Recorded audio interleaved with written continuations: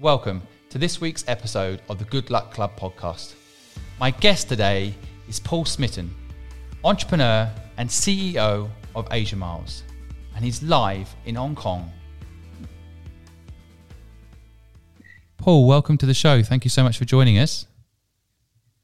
No problem, Simon. Happy to be here. Would you mind starting off by telling our audience a little bit about yourself? Sure. So maybe just start by telling you a little bit about me personally. I'm a bit of a mixed breed of sort of British immigrants, born in New Zealand, carry 3 passports, UK, Australia, New Zealand. Lived in 7 countries now and done 12 international moves in my career. So currently living in Hong Kong, have lived here for a total of 8 years. So really quite varied international experience from different cultures and countries. So I think that's been a big part of what has shaped me over my career, having had all that different interactions with different places. So I'd like to say I'm an entrepreneur. I work inside companies, but I think that entrepreneurial spirit is a big part of what shaped me as well. And having to sort of learn to figure out how to get things done in different places really means you have to be quite innovative, be open to taking risks and experimentation. So I think that's probably a big part of who I am. And I always like to start off by asking guests perhaps to define what success means to you so that our audience can get a gauge of how you think. Yeah, look, I think it's very easy just to sort of focus purely on the monetary outcomes in a business sense. But I think at the end of the day, it's about working together as a team to create interesting outcomes for your customers. So for me, if you do a good job, have fun with your colleagues, really try to do innovative things that are going to be valued by your customers, you'll then make money, right? That's sort of how it works. And I spent a few years working for Virgin, and I think that was quite formative. Richard Branson's famous for his philosophy of look after your people. If your people are happy, that'll lead to happy customers, and if you've got happy customers, you'll end up making money at the end of the day. So, I think that's a really interesting philosophy, and it's one that I personally really subscribe to. And so when I'm with my teams at work, it's all about supporting each other, having some fun, creating good outcomes, and that's the financial success will come from that. So I think that's a good way of thinking about it. Start with your people, do good work. Customers will like that. You'll end up being successful financially as well. Don't sort of start with the money. When you were younger and started out, I mean, of course, today you're a successful CEO of a successful business, and as you say, you're an entrepreneur inside that business, innovating and so on. But when you were younger, how did you think? How did you develop this philosophy? Of course, working at Virgin sounds like it had an impact on you, but what were you like when you were younger? A lot of my audience are younger. I'm just trying to help them understand perhaps the path that they could take. Yeah, look, I think it's interesting. I growing up in New Zealand's a long way from the rest of the world. I think you often talk about New Zealand as having this, more entrepreneurs per capita in New Zealand than any other country in the world. And I think that's partly the sort of necessity as the mother of all invention. When you're so far away from markets, you sort of have to think differently. So that's a big part of my DNA, growing up in New Zealand. And I think this won't make sense to anyone who's not a New Zealander probably on your audience, but I'll share it anyway. But we have this concept of a New Zealander can do anything with a piece of number 8 fencing wire. Now I'm not sure if you know that what that is, but that's the wire that you connect your different fences around your farm. That idea, it's a bit like using a piece of duct tape to do anything, maybe, but that culture is really ingrained in most New Zealanders who are used to trying to figure out how to get things done in a smaller market. I think it's played quite well, not just for me, but for other New Zealanders on the international stage, when you have to be quite innovative to figure out how to get things done in different environments. So that would be, I think, how I would describe it. From my perspective, it's sort of really in my DNA from an early age. I was always looking for opportunities to try different things, open to new ideas. So, leaving New Zealand in my early 20s, a lot of that was to do with getting out, taking opportunities. So I moved to the US first, moved off to the UK, then other markets around the world. A lot of that was sort of opportunities that sort of just seemed to come my way. And I think being open to those things, then you sort of maybe see more opportunities. So you've got to be, so I think luck is a big part of that. But you've got to have a mindset that's open to trying different things in the first place. I think if you're closed, that's probably how you sort of miss opportunities. You've got to be open to it first. That's what I'd say to young people is be quite open about seizing those opportunities, and you generally find that good outcomes will come as a result of being open to ideas and opportunities. So that's probably the big thing I would say. And I think at a young age too, don't think too much about the long term too early. I think there's a danger that you coming out of university, you feel like you've been in the school system forever and you want to just get on and start being successful. But actually, if I look back, I had a lot more time than I probably realized. So I think I took those opportunities and it ended up pretty good. So I would say that to young folks. Do you think your education played a part? I know New Zealand, again, for my listeners that don't know New Zealand, I know it quite well. It is definitely a place where it feels like people grow up with this idea that they will go out of New Zealand for a while, maybe come back later. There's almost a given feeling that you won't be in New Zealand for the whole of your life necessarily, although of course people do. There is a feeling, because it's a small place and there's a big world out there, that they should go explore that and then come back. Was that part of your education? Was that part of your upbringing? Yes, absolutely. So I think that's a big part of the psyche of a New Zealander, is to go and explore the world. There's a concept of, it's called the OE, the overseas experience. So everyone sort of thinks about doing their OE, and some come back, some don't. I think I'm not sure the latest stat, but it used to be true that New Zealanders were per capita the most travelled people on the planet. I'm pretty sure that's still true, but largely because you have to go a long way to get anywhere. I guess that sort of is part of the problem. But generally speaking, you'll see New Zealanders for a population of only 4 million, popping up all around the world. It's quite interesting. So yeah, it's definitely part of it. And a lot end up coming back. A lot don't. A lot stay in different parts of the world. Okay, I actually think I think going out and seeing the world is definitely going to give you leverage when it comes to being successful in life, because in part you get to understand culture and what is success for you when you're in your hometown, for example, having that experience, and then you get out and then the real world, your success definitions can change, right? Because you see how other people live, what other people's focus is, their problems, for example, which can make you feel more grateful for what you've got back home, right? I mean, did you when you jumped into your first job? First job was with Air New Zealand, right? Did you take that job on because it was an opportunity to travel, or were you determined to travel anyway, and it just happened to be a company you wanted to work for? A bit of both, really. I think, in New Zealand, Air New Zealand is probably seen as one of the top half dozen organisations to work for.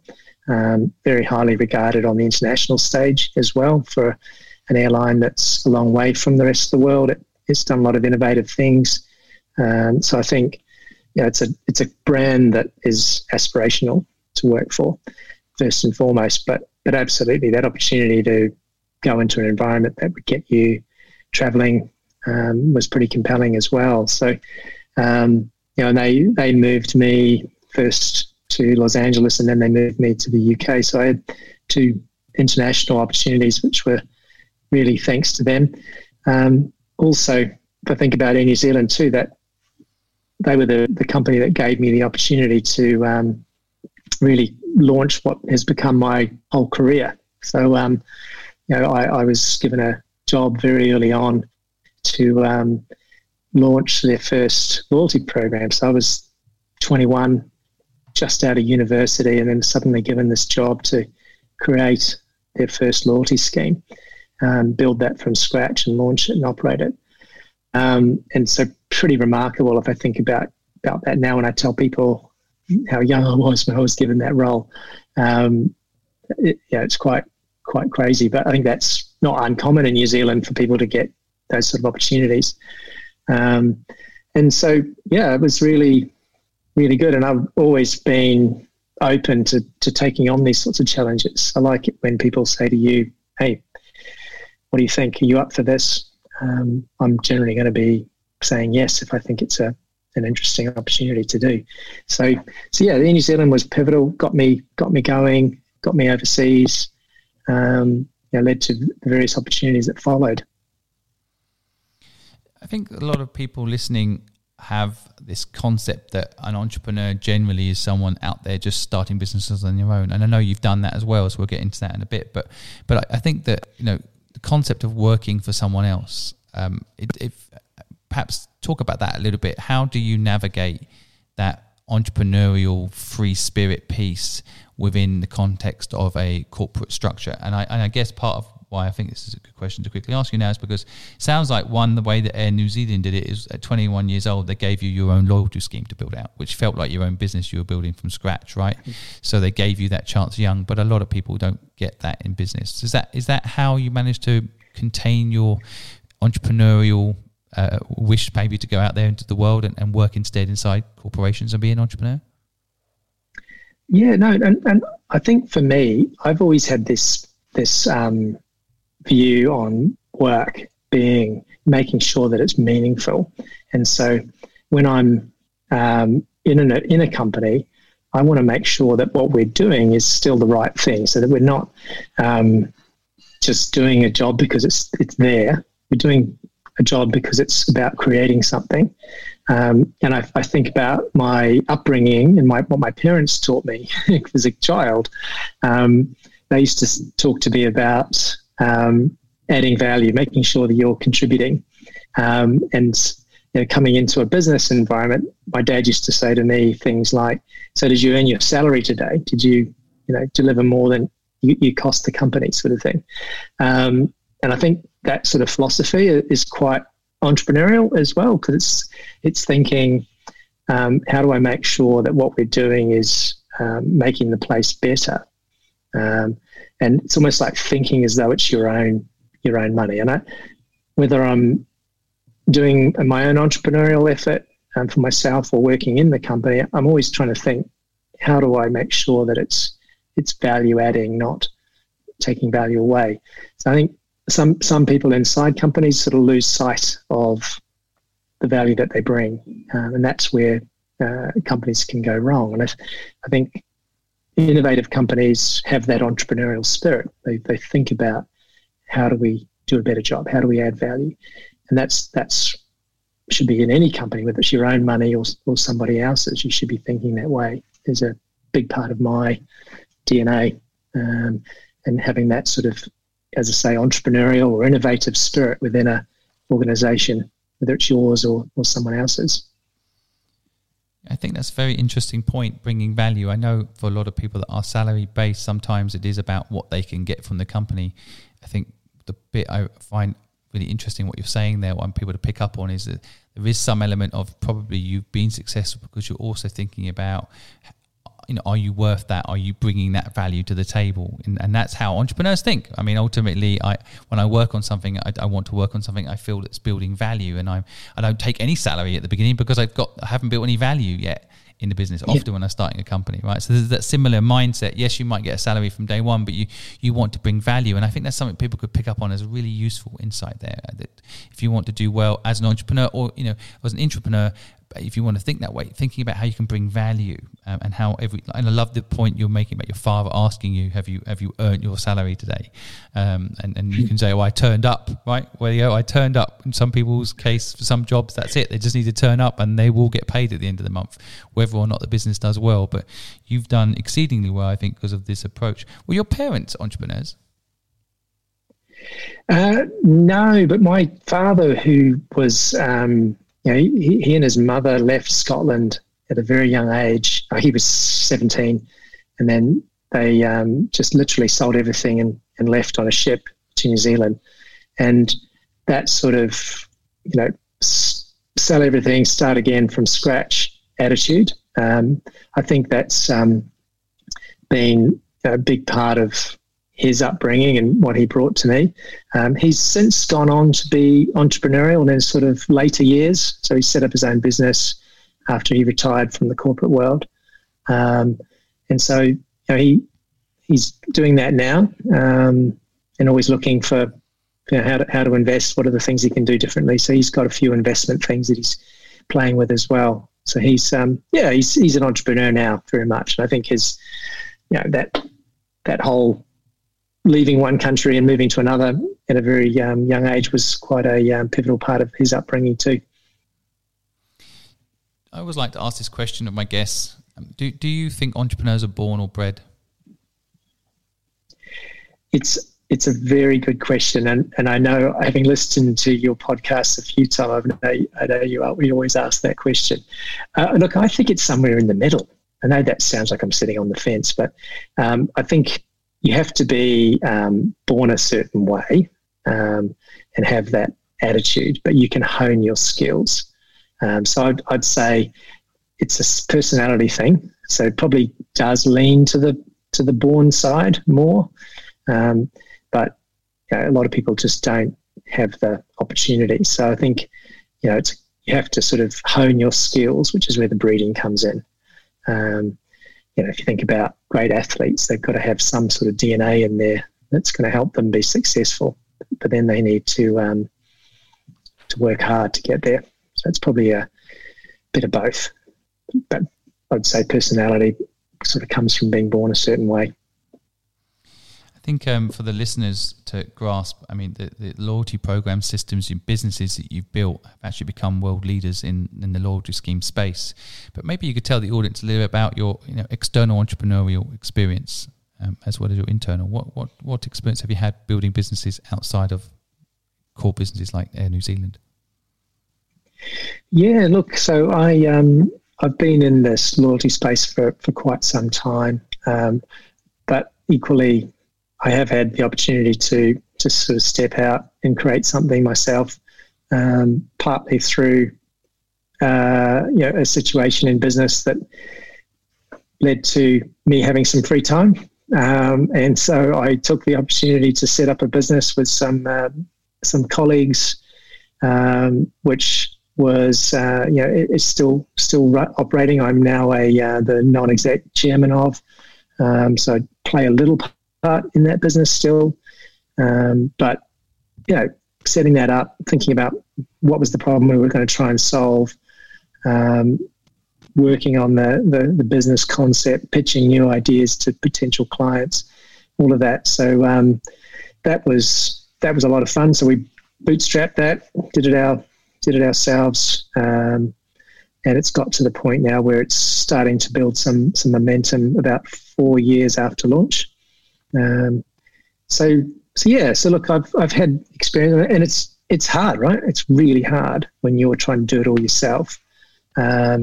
Also, you know, the business problem that we saw, and then the opportunity that we were trying to insert ourselves in, wasn't an easy one to do so, right? And we also came in at a time when the business world is going through some challenges, and that makes it hard. Right? So I think, you know, even though you've got a cracking idea, you've got some really smart people that you're working with, actually getting that momentum, getting going is really, really difficult. I never forget when I was at my university course, one of the papers I did was in my final year of university was called entrepreneurship. And so I never forget this concept of 75% of companies don't survive the first 5 years of startup. They never get through that valley of death, the negative cash flow before they start getting positive cash flows. So having been through that myself, I know it's hard. And I think reinforces my belief in working hard inside a company to make sure I'm constantly delivering value, because an owner has given me the responsibility to drive value for them. And so I need to respect that and try and work as hard every day to ensure that we're moving forward. I think it's actually one of the reasons I sometimes have an issue with business schools. It's funny how they do teach you these things. 75% of companies don't survive. I mean, in some respects, I didn't know that stuff when I started out. If I had, I probably wouldn't have started. And paralyzing. So some part. But what I think the element that you're talking about there that is the benefit of any failure is the learnings that you can have. I mean, as a person now, if I went. First of all, I don't think your company would give me a job, but if they did, the learnings I've had from all the failures that I've had would make me a better manager, would make me a better leader, And so sometimes failing, I love hiring people that have actually failed doing a startup.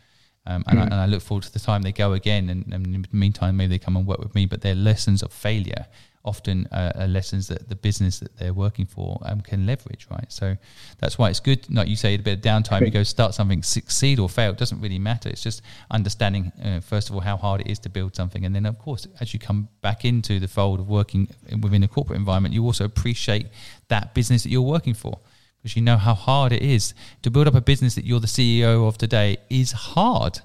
It's not an easy thing to create, right? 100%.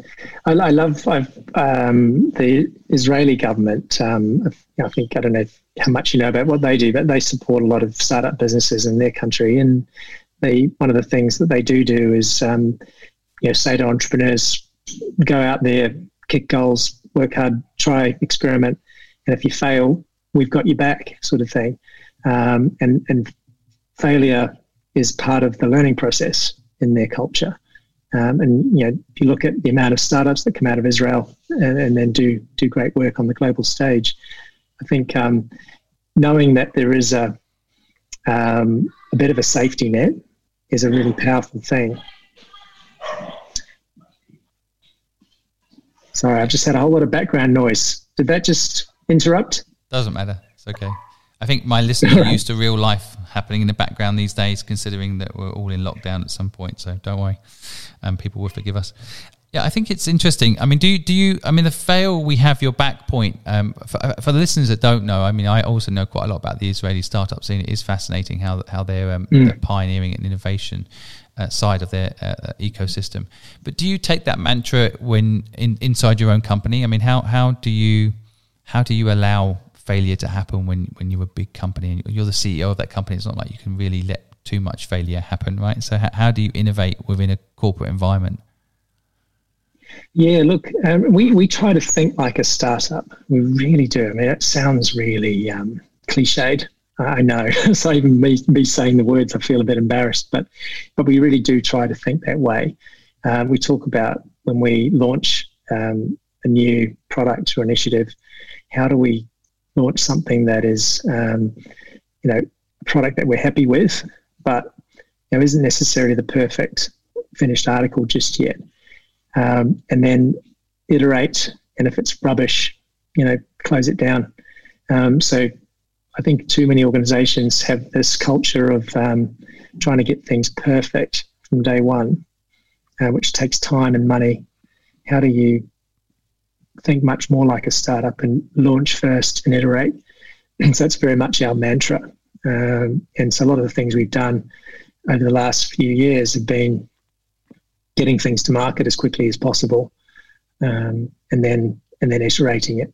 So it's that agile culture. I think that's something that you can learn from startup environment. Don't let the big company culture get in the way of speed to market. That's important. And obviously, we're a loyalty business, but my parent company is an airline. And there's certain things in an airline where you need to be slow because you've got to make sure you're safe. But in a digital data business that I'm running, we don't have those same requirements. So we've got to be make sure that the risk isn't just at the same level as it would be for keeping an airplane in the sky. It needs to be balanced and apportionate to the business that you're in. So that's something that I think is important as well.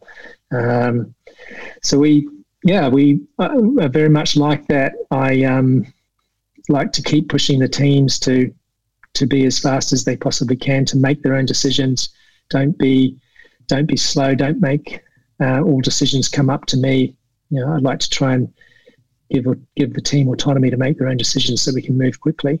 And then when things don't work, that's fine. That's just part of the process. So I don't want anyone to feel like they're going to get shot for screwing up. I think that's another important fact as well. How do you create that environment where failure is okay? It's just part of it, part of the learning process. So it's up to me as the CEO to be clear and make the team feel safe to take those risks and get things done. So I think that's you sort of set the agenda from the top, I think, in that environment. One of the many reasons I wanted to have you on as a guest is I do want to smash this perception that an entrepreneur is someone that starts a business on their own, as if that's the only way to be an entrepreneur. And I think what you're talking about is concept of basically bringing entrepreneurial spirit, insights and ability into an organization is just as much an entrepreneurial route as any. And so for a lot of people out there that are listening that want to be entrepreneurs, you can go work for a company and be an entrepreneur. And you're kind of an example of that to me. But I think when you're talking about letting people make their own decisions, how do you manage the fallout?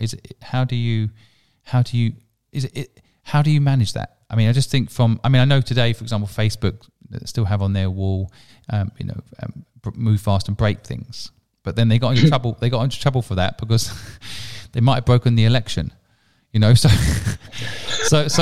yeah. They might have actually broken democracy by mistake. So that's an extreme example, and that's my opinion. So don't sue me, Facebook. But how do you have that mantra of move fast and break things without actually breaking anything? Oh, I think you're going to get told off by your customers in a way, right? They're going to leave you if you're slow moving and not innovative, and if you don't show that you're listening, you're really going to fail. So it's kind of you're stuck between the devil and the deep blue sea on this one. But if I tend to err on the side of trying things, pushing boundaries.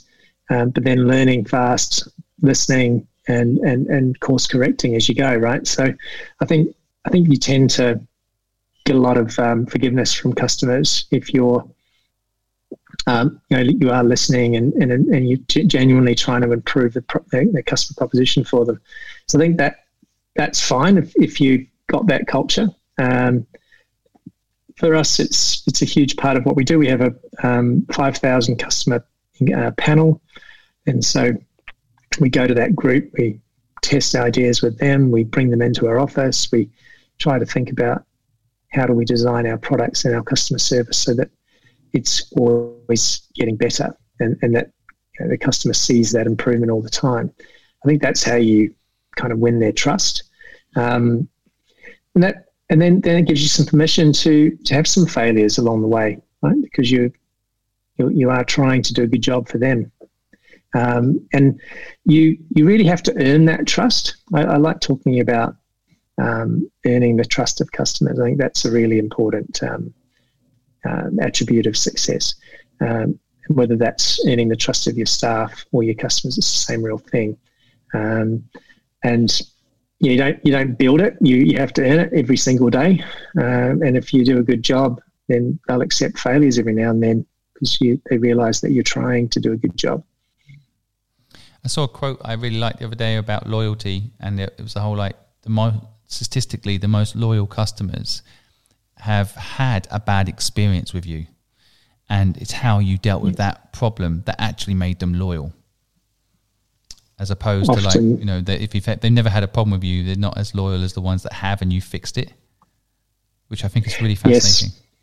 Because most people see loyalty as this kind of, I see the same way with marriage, you know, like I have plenty of arguments with my wife, and I always thank God, because that helps us resolve issues, right? So the people that never have arguments, in my view, are the ones that get divorced. Yeah, that's true. It's funny, that point about failure and how you recover. I remember going years and years ago to a just making that comment reminded me, but it was an Amazon executive talking many years ago, probably 5, 6, 7 years ago more, talking about this concept of planned outages. So they didn't actually do it, but they said, you know what, if we actually plan to have an outage and then we're all ready to go, ready to recover fast, we're going to win the loyalty of our people more than if things are fine. So, but interesting concept. I think, though, there's difference between technical failure and customer failure. So if you're, there's a lot of research around people are more likely to forgive a technical failure than they are a customer service failure. And so think about your own experiences going to a restaurant. If the coffee wasn't right, but the customer service was amazing and they recovered fast, you'll go back and give them another crack at serving you a good coffee. But if the coffee was amazing but the staff were rude and surly, you're probably not going to forgive that. So loyalty does come from good customer service, and then they'll probably forgive the occasional technical failure. And if you do a really good job in the recovery with service, then you will win their loyalty. So loyalty is about two things. It's about both behavioral loyalty and ideally emotional loyalty, right? Where you make people want to come back and spend their money with you. It's not just behaviorally loyal where they feel captive. There's no choice. So you need to deliver on both fronts. I guess we've got this far without talking about COVID too much, but how do you innovate in an era like now as a leader of a business that is involved with travel as well? I mean, how do you innovate right now? What's the guidelines for anyone out there struggling? Any thoughts? Yeah, look, I think there's a couple of things. One is obviously COVID is really the ultimate sort of challenge for almost every industry and every household in the world right now. So it's a really tricky time. But you just can't be paralyzed by it. You've got to be able to think, how do we survive? How do we keep being successful? I'm lucky in a way that as a loyalty business, we've got 800 partners. So we've got our own sort of hedge where we've got a lot of different companies in different sectors. So that's pretty powerful. But we're also already very much a digital business. So everything that we do in terms of internally how we operate, it's digital, but also the apps and websites, etc., that customers interact with are all digital. So we were almost COVID ready going into this. So able to work from home, to still operate and function as a team because we had that high level of trust with our people. We were able to operate quite successfully with the teams. And then with our customers, having all those digital tools in place means that we were already quite well placed going into it. And I think ready to rebound. So all the projects and opportunities that I've had before, I'm still working full steam on right now. So nothing's really changed terribly much. It's interesting, I talked to a lot of other friends and companies, and if they weren't digital, if they didn't have the trust of their customers before, they're playing really big catch up now because they're having to try and get customer engagement. They're trying to have to build digital relationships, and it takes time to earn that trust, as I was saying before. So, I think that's something we were lucky in, that we already had that digital level of engagement and trust going into it. So should place us quite well for coming out at the other side. For people that don't know Asia Miles, of course, I lived in Asia, so you basically, you can't avoid what you do. I think everyone's a member that I know in Asia of your program. But how does it actually work? So you've got 800 partners, and these are people that you can redeem the miles that they have with, right? But maybe for my audience, just give them a grasp of what you're actually doing at Asia Miles. Sure. So look, it's 800 partners where you can accumulate miles for various things, and then you can use those miles for other things. So whether it be flights or when they're available, because there's not a lot of flights operating right now, but or for physical things or services. So you can redeem for, in our retail store as well. So it's essentially we're a broker between, a bunch of places where you can earn and a bunch of places where you can use those miles. And we're lucky in that we've got access to things like free holidays, which are pretty motivating for consumers. So a lot of the brands that choose to join the Asia Miles Coalition are trying to leverage that engagement that we already have.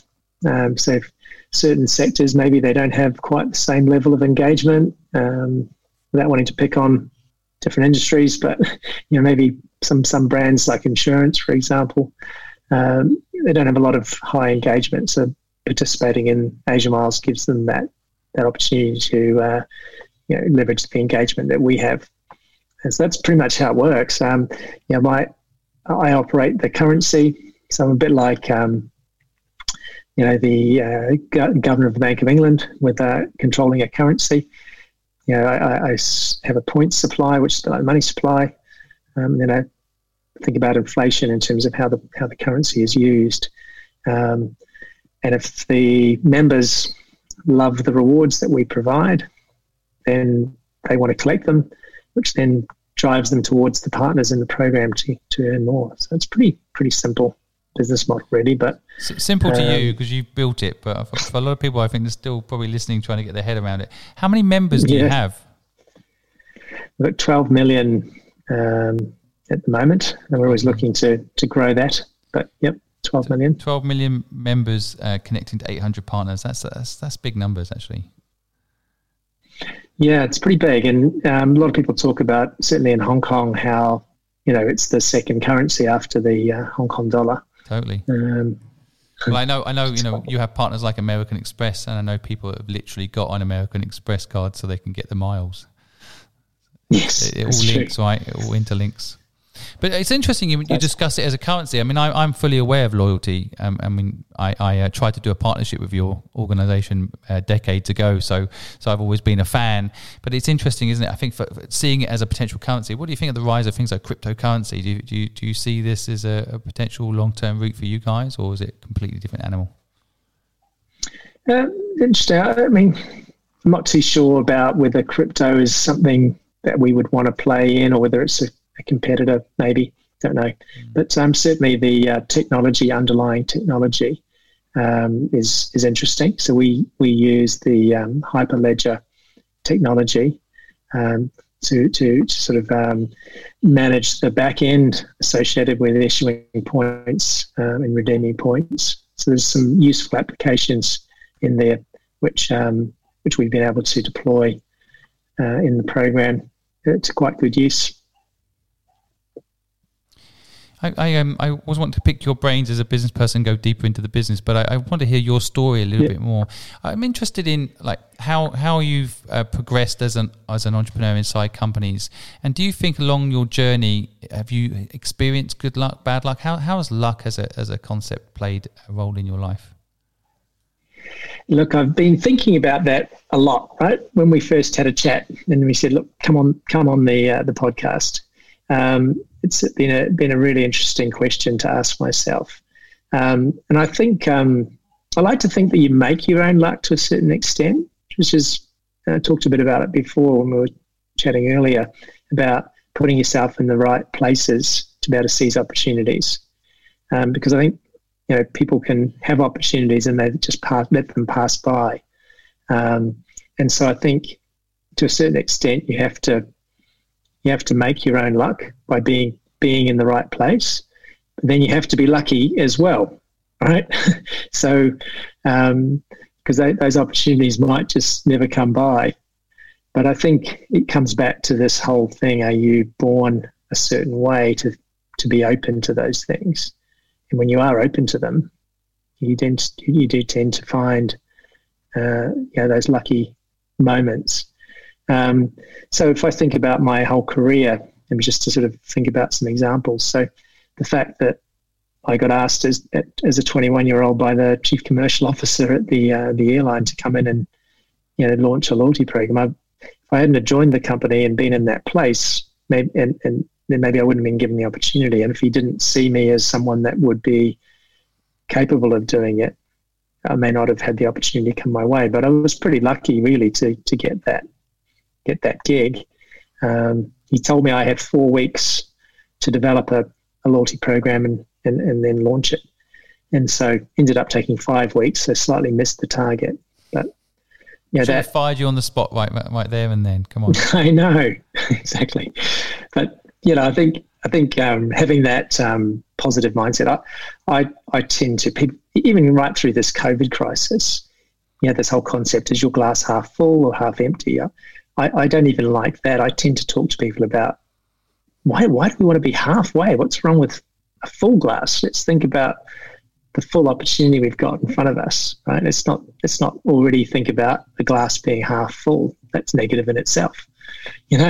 Let's think about the full opportunity that we've got, right? So I think that mindset about being open to opportunity then can make you open to seize those lucky moments when they come along.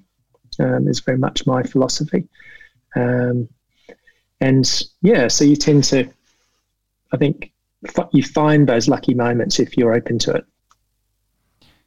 Yeah, it's interesting, isn't it? I think it's what you're talking in part there is about perspective, right? I mean, it's a question of how you view the luck, the good or the bad. Yes, sure. Do you feel like you've had bad luck in? Yeah, absolutely, and I think that's part of learning as well. So I left a perfectly good job in Australia to go and work for a Canadian company as their CEO in Australia and New Zealand. Great opportunity just to run a business, about 300 people across 3 different offices.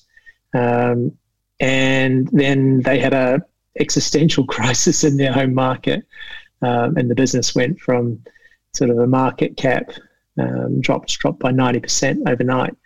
And so they just literally had to cut because they couldn't pay their bills. And so I went from being in something really interesting to, through no fault of my own, suddenly being out of my ear. And so that bad luck, that's what actually led me to launch the entrepreneurial business that I set up with some friends, because I was all of a sudden needing to go and do something different. So it was a bad luck, but it was also good luck because it led me to having to explore and do something different. So I think those bad luck moments are just as informative and really useful as well, right? Because it's not necessarily through anything you've done yourself that can lead to new doors opening.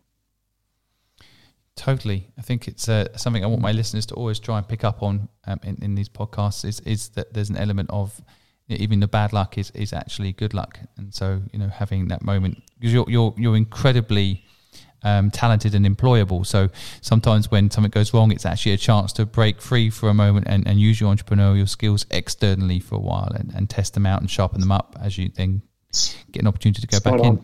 So what? How did you when you were doing your own business, external entrepreneur activity? How did you decide when to go back into working for an organisation? Was it just too good an offer to refuse, or did it just feel like the right company to go and work with? And this is interesting. Maybe going back to that question that you raised at the start too about what to tell young people. What I would say is that the older you get in life, the more your cash demands go up, right? And when you've got a family, children involved, I think your risk appetite has to change a little bit, just because you've you really have to think about, providing for your family. And I think when you're younger, you've got less of an issue, less to worry about, because you don't need to worry about making sure your children are still able to go to school and have food and do fun things. So you do feel like, I think when you're older, you have more responsibilities that maybe just makes it harder to take risks. So I would sort of look back to myself when I was younger, and the advice I'd give my younger self, which is relevant to your younger audience, is, you don't have to worry as much. Take those risks, be adventurous, seize those opportunities while you can, because it gets harder later on, because there's the risk of failure is quite high. So for me, I gave it a good crack, but I needed to be able to support my family without having too much damage, to be honest. And so when an opportunity came up, actually take on this role to become CEO of Asia Miles and move to Hong Kong again, it was too compelling to say no to. So it's tricky, right? You wonder about what might have happened if I'd just hung it out and gave it a bit longer, and maybe not being too worried about the lifestyle changes that might have had to come while I built it. But it is. There's more to think about the older you get and the more responsibilities you have. It's definitely easier when you're younger, for sure. I think it's a really important message for people to pick up on there. I mean, and I think it's always, I try to say what you're saying too, but I think it's when you're older and you're telling younger people, you've got less to worry about, go and do it. It's hard when you're young to actually see it. But perspective, yes. When you get older, you realise, and I'm the same. I mean, I left home and school at 15 and started a business. There's no way I could take the sort of risks I took back then. Now, I mean, even physically, I literally lived in a 1-bedroom dive. I wouldn't want my son to live in that environment.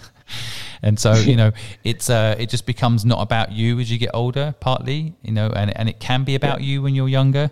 So, did you have kids selfish. Young? Did you have kids young? I had them in my sort of mid-30s. So it was probably about normal. So you had the freedom in the early years. That's why you could, be moved to LA and moved to the UK by Air New Zealand, because you kind of could do that, right? And you could just experiment and try those things. But of course, if you had a young family in New Zealand, that would have been a lot harder, right? So that's kind of the point. Yes. Yeah. No, I think it's funny. I've done 12 international moves in my career. So wow. Even now, I still feel like I'm pretty entrepreneurial and pretty open to ideas and open to go different places. So my children have had 6 international moves as well. So they've I think become what you might call third country children. They're not really British, Kiwi, Aussie, Hong Kong. They're not really quite sure what they are. But I think that's interesting for them too, that they've had this international perspective. But when I first moved, I went with a couple of suitcases and that was it. And then now I need a 40-foot container. So it's quite funny how you pick up more and more stuff. It gets harder to do. But kids get bigger too. They're 40-foot containers to keep the kids in, right? I mean, just... Yes, that's right.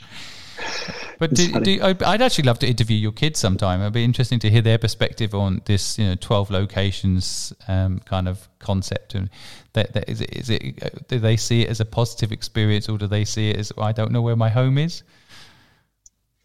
Yeah, look, it's funny though. In terms of I ask them regularly, because what do you sort of identify with, it changes over time, so they're not entirely sure. And I genuinely think that they are, third country children, which I think is really cool. Actually, they're lucky for me, because they've got friends all over the world. They've had to be resilient when they've sort of get pulled out of one school and dropped into a new one in a different country. Teaches you some good life skills. Couldn't agree more. I mean, it's very interesting, isn't it? It's also, I mean, I have this conversation with my wife a lot because we've got a 3-year-old. I know your kids are older, right? How old are your kids? So I've got 8, 10, 16 and 17. Wow. Good spread there. Well done. Yep. But I mean, I can't even imagine 4 kids. But even having one, there's this whole feeling that you want to give them everything, but you also don't want to give them too much. So that's an interesting dynamic, isn't it? Between you want them to see the world, but you want them to have an anchor, I guess. have some identity. So it's interesting.